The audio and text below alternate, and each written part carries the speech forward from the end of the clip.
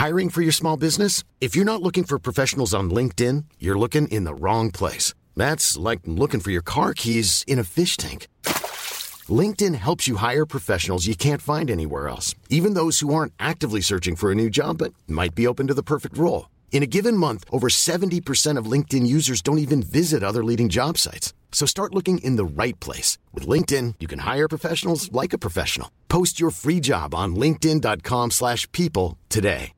Hey, Dave. Yeah, Randy. Since we founded Bombas, we've always said our socks, underwear, and T-shirts are super soft. Any new ideas? Maybe sublimely soft. Or disgustingly cozy. Wait, what? I got it. Bombas. Absurdly comfortable essentials for yourself and for those facing homelessness. Because one purchased equals one donated. Wow, did we just write an ad? Yes. Bombas. Big comfort for everyone. Go to bombas.com/ACAST and use code ACAST for 20% off your first purchase.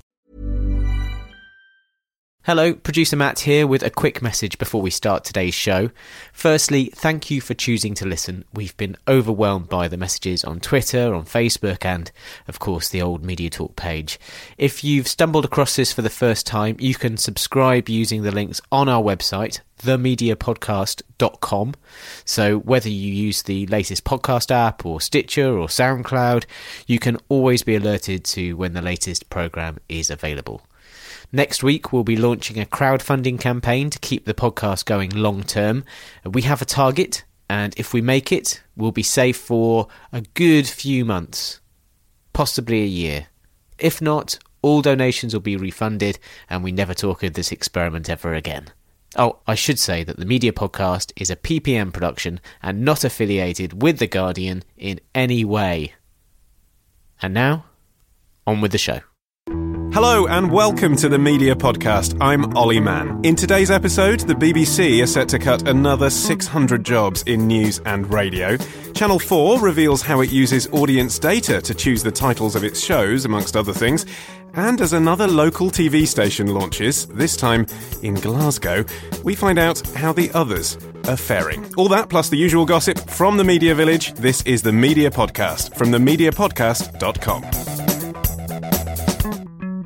With us today are two fine media commentators, both deeply involved in their respective industries, up to the neck, I dare say. We have Paul Robinson, Chief Executive of the Radio Academy. Hello, Paul. Hi, hello. And also the Managing Editor of the Sun newspaper, Mr. Stig Abel. Hello, Stig. Hello. Now, thanks for joining us. It says in the script, banter.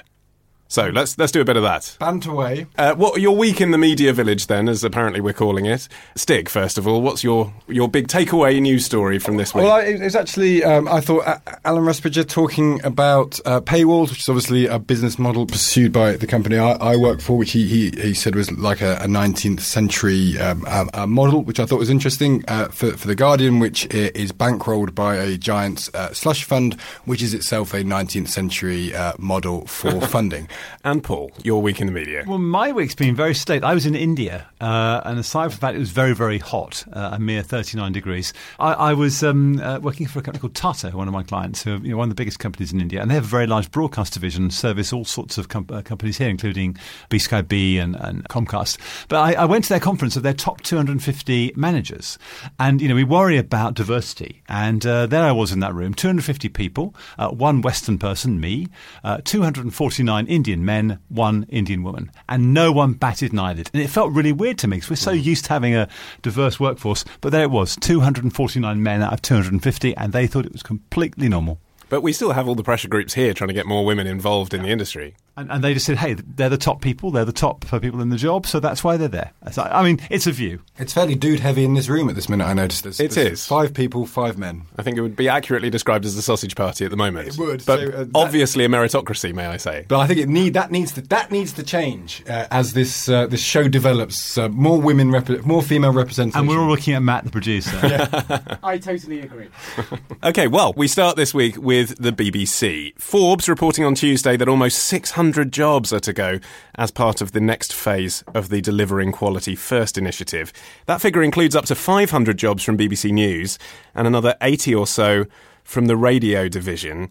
Paul, BBC News has so far survived relatively unscathed from DQF, so is this just a case of delaying the inevitable, or is Tony Hall signalling a new change in policy here? Well, I think that the interesting thing about DQF is that once Mark Thompson had left, the DQF savings hadn't really been found at that point. All the savings were all front-loaded. And, James is the new incumbent and has got to deal with it. Helen Bowden, the previous occupant of the job, did indicate 800 jobs. So it's not as though she hasn't flagged this before.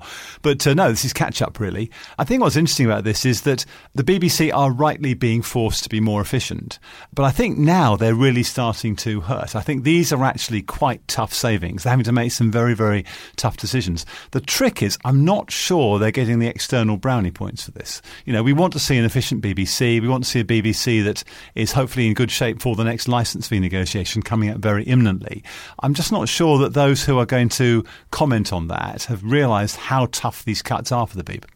But then publicity-wise, in a way, it kind of helps them, doesn't it, when they're negotiating their next licence fee settlement, to have people within the BBC voicing the pain that they're feeling as a result of these cuts? Of course, I think they could voice more pain, actually. I'm saying they're not voicing enough pain. I think they need to actually make more of it. Stig, where do you think these cuts are actually going to come from within news? It's hard to say, and it's one of those things that when they make an announcement, I hate the phrase "delivering quality first." What does it mean? It's rubbish, and also, are they going to deliver quality second? Well, exactly. And how are they going to achieve something better by cutting people? So it's slightly. I imagine it must be quite galling. It's a bit like Producer Choice. Yeah. Under John Burt. It wasn't. It was nothing about Producer Choice. And it must be galling if it's your job on the line that this is being presented as delivering quality first, which is meaningless and sort of vaguely platitudinous and positive for something that is basically negative.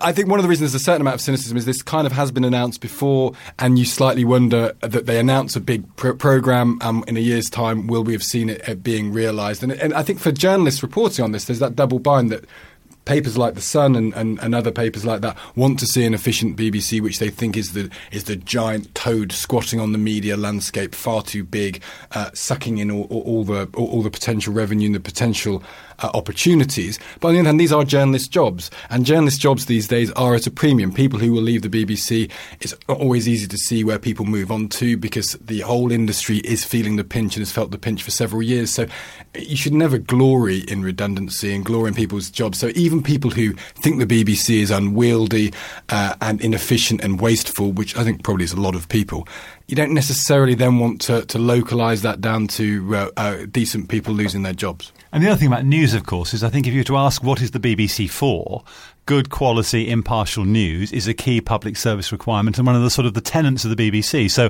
they're actually cutting really at the muscle here. And then there's the issue of the management, isn't there? Because we're talking about journalists kind of on the front line. The Director of News, James Harding's made quite a few managerial appointments of late. You've got Jim Gray from Channel 4, Jonathan Monroe from ITV, his former deputy from The Times, Keith Blackmore.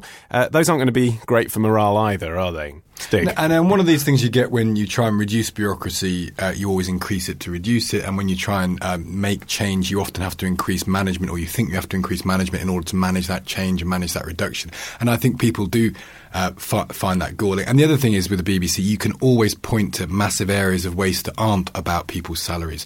The digital thing that cost 100 million quid. But in anything, how many people they'll be sending to the World Cup, it will be a lot of people. It's right that they send a lot of people, but it will be a very high number and it will cost a fortune. And so with the BBC, you can always point to other things that probably would be better to be cut back before you start axing news journalists. And Paul, in radio, we're seeing a smaller amount of cuts, aren't we? But still cuts. What is there left to cut in radio? Well, I think there are cuts you could make which were about process, about how you do things. I think the BBC does tend to, hack away at individual programmes and think about doing things differently. And I think that's the harder bit, and they could do more of that. But at Radio 2, we're seeing a single overnight show with repeats on in the early hours. At Radio 1, we've got new shows and some big names disappearing. I think these are actually quite significant cuts for those two big networks. And who's going from Radio 1? Edith Bowman, I read. Yeah, Edith Bowman and Mike Davies are the two main names who are going. Rightly so. Radio 1 is appropriately, targeting a younger audience. There is a point where you say, I have to say goodbye to Radio 1. Ben Cooper's bringing in some new talent, presumably cheaper, but also more engaged with the audience. That's the right thing to do, I think. I think, I'm kind of interested. I've just, started with LBC and sort of seeing it from the perspective of being in a radio programme. you get the sense that the staffing around commercial radio is relatively reduced. It's kind of the shows content generate their material with not a massive support cast, people who are there who work really hard. Is the same true for the BBC? If you were to look at the broadly equivalent shows in the commercial and the BBC sector, would you see the same number of support people, or would it be much more in the BBC? Well, I think what's interesting now is, in fact, that there's probably fewer shows that you could actually go to, which you'd say are similar. I think commercial radio and the BBC have actually diverged in terms of what they do.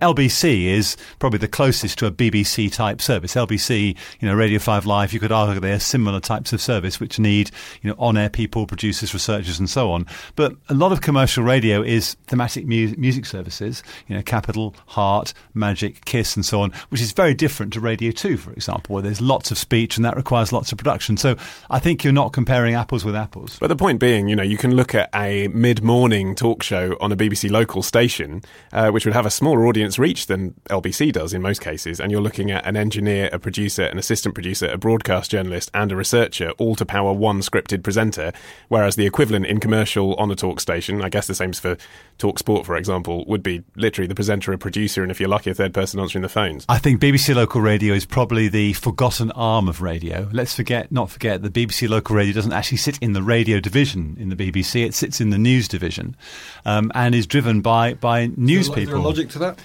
It's always been that way. It's never been in radio. There have been countless directors of radio who've argued that BBC Local Radio should be part of network radio, but it never has been. And if you go to most BBC local stations, they're using really old kit. They've not been invested in. They've sort of been undercared for and underloved, really. And they do need an injection of not only some resource, but also some modernisation. In other BBC-related news, the corporation have teamed up with ITV and Channel 4 to announce fresh investment in Freeview. The money's going to be used to create Freeview Connect, a broadband version of the service that will include BBC iPlayer, but also ITV Player and 4OD for the first time on the platform. And if that sounds a little bit like YouView, that's because it is. But that venture was a partnership between the broadcasters and TalkTalk and BT, telecoms companies who have, it is alleged, hijacked the service to shore up their wider broadband subscriptions. So, Paul, why do you think the broadcasters have decided to do this now? Well, what's happened with YouView... I'm glad he asked you that, actually. That was utterly bewildering, I thought. I thought it was a very good intro. Oh, no, it's a very good description of a bewildering situation. Well, it is bewildering, but actually, maybe I can simplify a bit if I can. YouView was designed to be a service for public service broadcasters. What's happened is pay packages have been added and set-top boxes have been swapped out to common boxes across all of the platforms, BT Vision and TalkTalk. And so now the public service broadcasters feel it's not for them.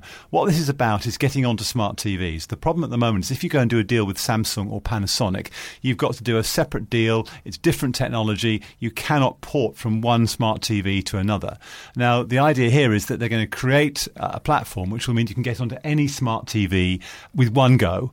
Doesn't mean the UI is going to be the same. It may look different. It'll be the same EPG. It may have a different customized look, but the code that sits behind it will be the same. So basically, they're creating an engine to enable you to access smart TVs in one go. That was very neatly explained, I think. Did that help you, Stig? It helped me a bit, yeah. But does this mean that in a few years' time, I'm kind of interested in, that we will be effectively consuming television and online services on our TVs in more or less the same way? The assumption is that every TV is going to be connected to broadband, and you'll get your TV down the broadband. So the trick then is to make sure you're on that menu, because if you're not, you won't have any distribution. And does impartiality then fall away? No. The broadcast codes and all of the requirements for public broadcasters stays. That's irrespective of the way it's distributed. Obviously, if you're not effectively, a public service broadcaster, you will have to. You have no restrictions. So, will someone create? I'm just kind of interested in this. Will someone create a TV show or radio show that is consumed analogously to a traditional broadcaster because it's being consumed via broadband, that is not bound by Ofcom rules, and will therefore be partial and not objective? At the moment, that is entirely possible. Whether there is a move to change the regulation, I think is entirely likely. Have we just witnessed the birth of a new Sun TV channel, is what I want to know. You probably witnessed the birth of more people at Ofcom. Well, maybe the campaign starts here for partial, independent, free from Ofcom regulation broadcasting over the internet. Or there's that you station, could Fubar, call it podcasting, couldn't you? But isn't there not a station called Fubar? There is. Isn't that trying to do that? Absolutely it is. I'm with you. I'd say roll back the regulation. Yes. Absolutely, roll it back. I suspect that Ollie, you look sceptical. No, I please, don't think it will please. happen, though. Like I say, I've got a back catalogue here. we do have a tendency to actually over-regulate and actually add more regulation in this country. So I'm a little bit sceptical it's going to happen.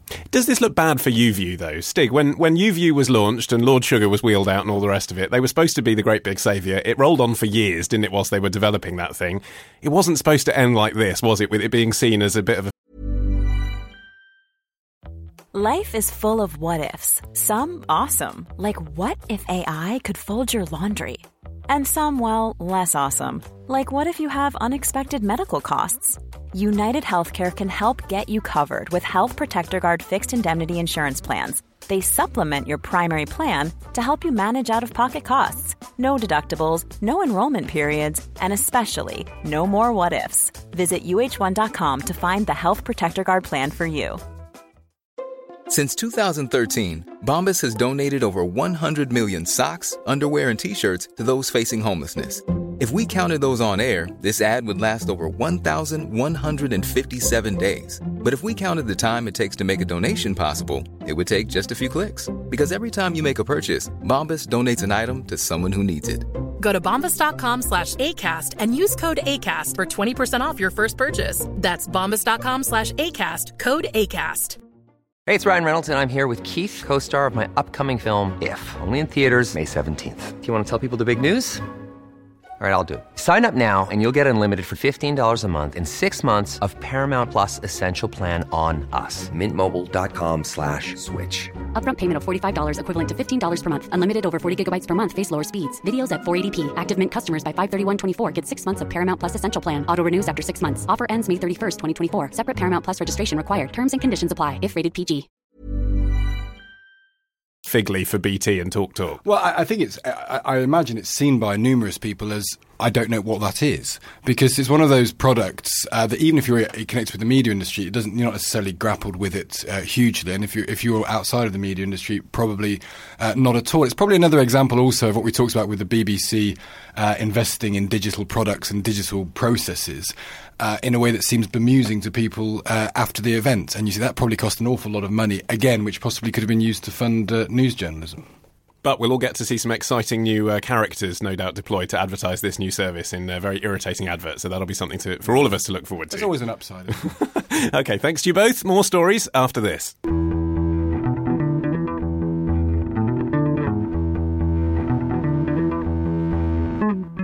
Some other stories from the media village this week. A study by eBay suggesting that paying for adverts in search engines has no measurable benefit to the advertiser. That'll be good news for Google then. The research conducted by the auction site, as I'm calling them here, with Berkeley and Chicago universities explained that those users who did click on, say, eBay ads, did so only because they were going to go to eBay in the first place. Stig, by search engines, of course, we're only really talking about Google here. Have they got anything to be worried about? I don't know. Someone's telling me that is the global market for advertising something like 600 or 800 billion, and Google takes 200 billion of that. Wow. So Google is the giant gorilla in this room, and its entire it seems to me so overwhelmingly powerful in this area, and its advertising model so well entrenched. If it is taking a third or a quarter of the global advertising spend to itself, it would suggest that is a relatively secure position. It's one of those things that when you search something and an advert comes up, I feel you do feel a little bit, well, they just want me to click on that, and you might be tempted to go beneath it to find something yourself. But I think that it does work, and if you're in a hurry and it comes up, you're inclined to use it. And like I said, it has funded Google going from what was just a mega juggernaut to a super mega unbelievable juggernaut. So I'm sure they're feeling pretty confident. And internet advertising has been drawing from traditional media, particularly from radio and television. And I guess this will be welcome news to those media who are struggling to maintain market share. What's really interesting, I think, is that in this research, when they shut down paid-for advertising, consumers automatically went to the non-branded sites. So it's almost as though they're sort of clicking on the paid thing, but they're not really committed to it. And then what was really interesting too was that the only consumers who seemed to have any sort of sense of changing consumer behaviour as a result of seeing this advertising were those who'd only bought 3 or fewer items or were brand new sign-ups. So in other words, it sounds like there's a learning process here. You know what you know how you're going to navigate. You know what you want. You don't need to see the paid-for stuff, and in fact, it doesn't influence your behaviour unless you're at the very beginning of looking for a particular item. In which case, yes, first time you're influenced. But also, it seems to me, I mean, this is eBay doing research to itself. How people get to eBay from Google, and so if you're googling shoes, eBay's going to come up anyway, isn't it? Whereas if you're googling shoes and Stig's shoe shop from Boreham Wood comes up, that's a big deal for Stig's shoe shop if it's on the non-paid-for search, and it would be worth them monetising that if they had an ad. It's a slightly different equation, isn't it, for eBay? It is, and I think that's right. The question is, if you would be on page 35 of a Google search, it is definitely must be worth pushing you into in front of eyeballs. But if you're going to be there anyway, then what discussion are we having? Because I think my own personal reaction would be you would click on the third item on that page that isn't the paid-for advert if you were going to go there anyway. And your shoe shop's very good, by the way. Yeah, it is. The spats I'm those wearing. Exactly. Those are the spats shoes. Are fantastic. Yeah, if only there were a video version of this podcast. Right, next up, another station launch. This week, it's STV Glasgow, which is going to run from midday until midnight every day. As for shows, the former Miss Scotland, Jennifer Rioch, is that how you say it? I'm going to say it is. And former Clyde One DJ David Farrell will host the Riverside show. The channel's going to be delivered in partnership with Glasgow Caledonian University, which will offer students the chance to work in live TV. That's got to be a good thing, hasn't it? But Paul, that's 5 local TV stations now on the air. There should have been 19 by this point, according to Jeremy Hunt's wildest dreams. Is this experiment going well? Well, the first thing I thought was really nice. So I like the picture of the Riverside guys. If you see, the picture of the presenters, they do look like they're out of, made in Chelsea or something. I mean, they've got, perfect skin and perfect hair, and it's just, it's like YouTube. It's like YouTube, basically. 2 LBC presenters. Everyone in Scotland looks like that. Is that how it is? Yeah. Okay. So it healthy, clean living place. I mean, the reality is that nobody knows, do they? I mean, no one has yet made any money. Various channels have come and gone. Channel M in Manchester is one example. This will only work if it's truly compelling. I think Glasgow's interesting because if you look at regional media, it does tend to do better the further you are away from London. Because you've got a greater chance of really engaging with that audience, and I suspect that given it's run by STV, who clearly do know what they're doing, and also of course can use all of their back office costs, so they're going to use the building, all the journalists, all the infrastructure, so they can probably run this on a shoestring. If they're losing money for a little while, they're probably going to be fine with it. They probably can cross promote, so given that ownership, they've got a chance. Ultimately, they've got to have programming that people really care about. And is it going to be a business going to make loads of money? No, it's not. You wonder why they're doing it. It's probably a nice shop window for them. But, I mean, it's nothing to get excited about. No one is going to make a fortune out of this, and Google aren't going to worry about it. It's not going to take money out of Google's pocket. Well, when you talk about cross-promotion, that's interesting because obviously one's thoughts are drawn to London Live, which gets a hefty promotion in the Evening Standard every day. It's funny, that, isn't it? The highlights are always from London Live. I couldn't work that out. I don't know why that is. I'm sure it's objective. And yet, we know some of their programmes being watched by fewer than, 1,000 people. Stig, have you seen any London Live? Not an awful lot. It's easy to sneer at London Live, but that doesn't mean you should. Whenever I turn on, it's Drag Queens of London. I mean, that's all I think they've got on there. It's permanent Drag Queens of London. I do think it's a very hard ask that they're doing. They don't want to spend an awful lot of money on it. They want to spend just enough to make it work. The task that they've given themselves, the amount of live news, it's sort of 6.5 hours a day, is more than STV does in Scotland, and they have much less to back it up. They're trying to run it off the back end of a newspaper office, a newspaper office which has its own challenges with the Independent and the Standard itself. It seems to me fantastically difficult. You don't want to be too sneery about it, because ultimately this is people who are putting an awful lot of creative energy into something with probably very little money to an audience that doesn't really care that much. And I don't want to sort of sneer at that, because to me the problem is this was trying to solve a problem that didn't exist, which was, is there a niche for local television? And in London, there clearly isn't, because if you want local, you've got the BBC, you've got the Evening Standard, and you've got a load of quite vibrant regional local papers. It didn't seem to me that you were trying to solve a problem. So I don't quite see the future in it for London Live. But that doesn't necessarily mean that the people involved aren't giving it a good go, and actually probably there might be some little gems there that no one's seeing. But you look at radio, I mean, in London, the local stations are not really local stations. I mean, they're national stations, commercial radio I'm talking about now. But there are some very good local stations around the country, but they tend to be in smaller towns, more remote, where there's less competition, there's less opportunity, and they do really well. I mean, there's a fantastic station I was listening to the other day in Stirling, in Scotland, just brilliant, and it's all about Stirling, just all the time. And you can think, if I live in that community, I will listen to that. So I think if this station can be truly Glaswegian, it's got a chance. Except it's going to be on Channel 23 on Freeview, I was reading. London Live's on Channel 8, yeah. Yeah, it's a long way down compared to in England, where it's Channel 8, but hey, you know. Finally this week, at a media summit hosted by Broadcast Magazine on Wednesday, Channel 4's chief executive David Abrams spoke about 4OD's love of data. Paul, this is about how you have to register to sign in to use 4OD, and then they grab your age and your address when you do so. Apparently 11 million of us have done that. What do they do with all this data? Well, if you talk to anyone who's doing an online service or a VOD service, they'll use data. I mean, the best example are Amazon, where they're absolutely fanatical about it. You know, nothing goes on to Amazon unless they've got data on it. And in fact, if it's never been released as a sort of DVD or in another format, they won't even put it on. I mean, in theory, this is very smart. I mean, if you've got data, you should use it, and they've got a massive amount of data. So, improving that service is a really smart way of doing it. If you know what people want to watch and you use that database and properly segment it, you can make better decisions about what else to put on there. So, it's smart. The question is, will it translate into revenue for them? If I was David, I'd be wanting to work out how I'm going to make money out of that, and that bit has been completely silent on. And Stig, I guess you have a similar thing at The Sun, don't you, where you want to make sure that the data that you're taking is dressed up as something that's fun for the people who are actually giving it to you, so they get more tailored services. Yeah, and I think that we're at The Sun less than a year into being a subscription online business, and one of the lessons I've had since I've been there sort of 9 months is that metrics are everything, and they constantly need to be improved. So when you try something, you really do have a proper sense of who your audience is, how they respond to it, who is ignoring it, who is taking part to it, and then you learn from it. Learning from mistakes as you're developing something is absolutely critical, I think. There's something called Core 4, which is a smaller data set. Yeah, Core 4, which is a smaller data set of 10,000 people.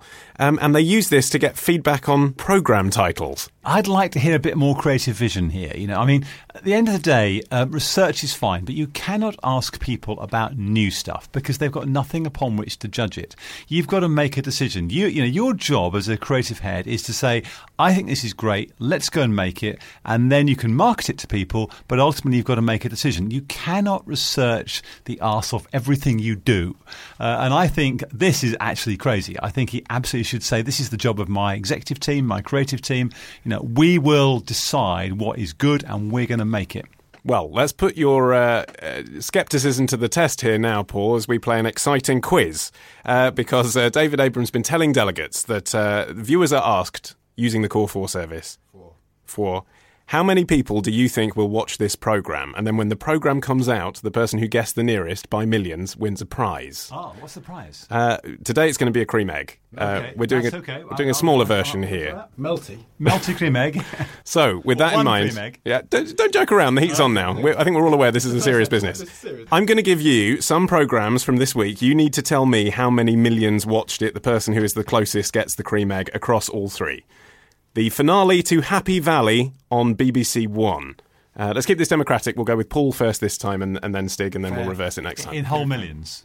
No, you've got to guess a point as well. All right, 3.5. 3.5. Do we hear higher or lower from you, Stig? I'm going to go higher. Would you like to name a figure? I'm going to go 4.2. 4.2. The correct answer is 6.2 million. You were right to go higher. So Stig was closer. But both of you, 2 million off there, Stig. Happy Valley, big deal, obviously. Yeah. Okay, so Stig first this time. The Secret Life of Cats on ITV. Are you allowed to say when this happened? When it was the slot it was on?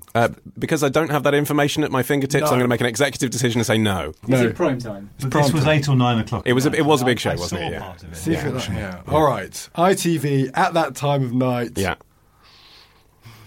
7.1 million. 7.1 million. I'm laughing. I'm giving it away. Higher or lower, Paul? Lower, 6.5. this is an embarrassment to everyone involved. The correct answer is 2.5 million. Oh, so my goodness. Paul wins, but it again, was bad. that was Cats. Yeah, it was just you would boring. think cats were Cats great, on wouldn't you? prime time. I know. What's A cat wrong that with the could nation? stand up. Can I say something? At the Sun, we did a competition called Pup Idol, which was for people to send their pictures of the cutest dogs. It did really well. So we followed up with Kittens Got Talent. And Good work. it didn't do as well as the Pup Idol. So clearly we're a nation of dog lovers, not cat lovers. And this ITV show appears to be further proof of that, which requires further investigation. This podcast has been worthwhile after all. Yeah. Does it appear to be further proof, though, is the real my question. goodness, that's why you're on LBC. Yeah, I mean, it's obvious that people don't like cats. You only need to look at the internet for evidence of that. Exactly. And now the decider, it's 1-1 so far. Sky Atlantic, 9 p.m, Game of Thrones. See, now that's tough, isn't it? Because you think, first of all, you think Sky Atlantic, meh, 9 p.m, Game of Thrones, ooh. Tricky. I've got a figure in my mind, actually. 800,000. 800,000, says Paul. Stick higher or lower? I'm going low. I had 400,000 came to my mind. And the victor today is Paul. Game of Thrones, 950,000 viewers at 9 Good p.m. for Not Sky bad for Atlantic, Atlantic as well. Yeah, we'd take that. Yeah, well done. So Paul is the winner. You get the cream egg. Congratulations. And do I have to provide a cream egg for next week? There's going to be a crowdfunding campaign. Everyone's going to provide different types of Cadbury products. Well, we are not going to beat that high, I think it is fair to say. I think we better end the show whilst we can. My thanks to Paul Robinson and to Mr. Stig Abel. I've been Ollie Mann. The producer has been Matt Hill. Come back next week. Thanks for listening.